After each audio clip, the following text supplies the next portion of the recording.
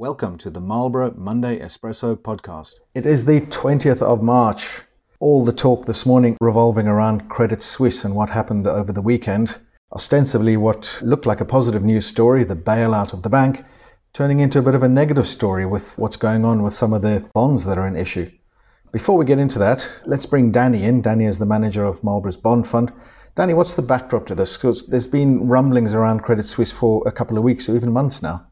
Yeah, I think even to say rumblings around Credit Suisse for the last couple of years, following a series of scandals, which they were attempting to recover from with a turnaround for the bank. I think the trouble is that turnaround needed a following wind in order for it to be successful. And the failures we saw in the US banking system last week caused markets to start looking for the next weakest link. That led to some significant, as we now know, sizable withdrawals from Credit Suisse, which led to the Swiss National Bank having to step in with a facility last Wednesday evening for them to call on for liquidity purposes if needed. That got them through to the weekend, but it became apparent that wasn't going to solve the problems. So a swiftly arranged takeover by UBS was sorted out over the weekend. That should have been a very good solution. I think the key problem here is that they decided to give a return to the Credit Suisse shareholders and then wipe out the additional Tier 1 bonds in the capital structure, which is not the norm in these situations. Of course, yeah, as we expect in the capital structure, typically when there's risk, equity holders are the ones that suffer the most risk and bonds are supposed to be protected.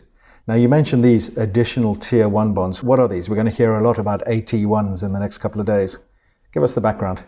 So these are bond instruments that were intended to provide additional loss absorption capacity in certain circumstances, when the capital ratios of the bank fall below a certain level, or when the bank actually fails, i.e. the equity gets wiped out. In the case of Credit Suisse, neither of those requirements were met, but the Swiss authorities had the option, when they are getting involved in a recovery situation, to wipe out those AT1s. If they'd done that, that would have been fine, because people knew what they were buying, that these bonds were there for this very purpose. The trouble is that the fact that they've given a return to the equity holders, although despite the fact that it's below Friday's closing level, there was some return to the equity holders. This has called into question the way that the capital structure waterfall now works. So a degree of moral hazard there that's been introduced. Let's talk just about more widely what's been going on in markets. So far it seems that this isn't a systemic issue. Nathan, markets last week? Yeah, so I think that is an important point. So it is more of a crisis of confidence in a couple of banks, and it's not a financial crisis similar to 2008. And you can actually see that in equity returns last week. So the markets which had exposure to banks, think the UK, think Europe, they've got high exposure to banks, they were weaker. But interestingly, if you look at the NASDAQ, which is the tech-heavy index in the US, that was actually up over 5% last week. So you are getting some positive returns coming through. And another thing to point out is that actually bond markets performed really well last week.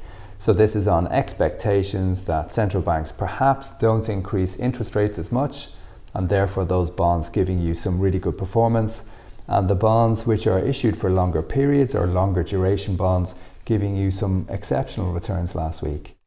Part of that is around the fact that central banks have also stepped in to provide a coordinated front to provide liquidity to the markets. And that, again, is helping to provide a degree of confidence to markets. You mentioned there rate hikes. We do have a couple of central bank meetings this week. We did have the ECB meeting last week. What happened there? Yeah, so the European Central Bank came out last week and they raised interest rates by 0.5%. Now, this was in line with expectations. However, a lot of investors thought that maybe the central bank may not increase interest rates at that level, given everything that was happening in the banking system. So all eyes this week are going to really focus on two central bank meetings. We've got the Bank of England meeting and we've got the Fed meeting. And the big question is will they or won't they raise rates? The Fed is expected, or was expected at least, to raise rates by 0.5%. The market is now thinking this might be 25 basis points, if at all. And I think the market now believes that the Bank of England will not raise interest rates from here. So all eyes will be on that this week. Danny, from a bond market perspective, as a practitioner, what are you seeing on the chance of rate hikes?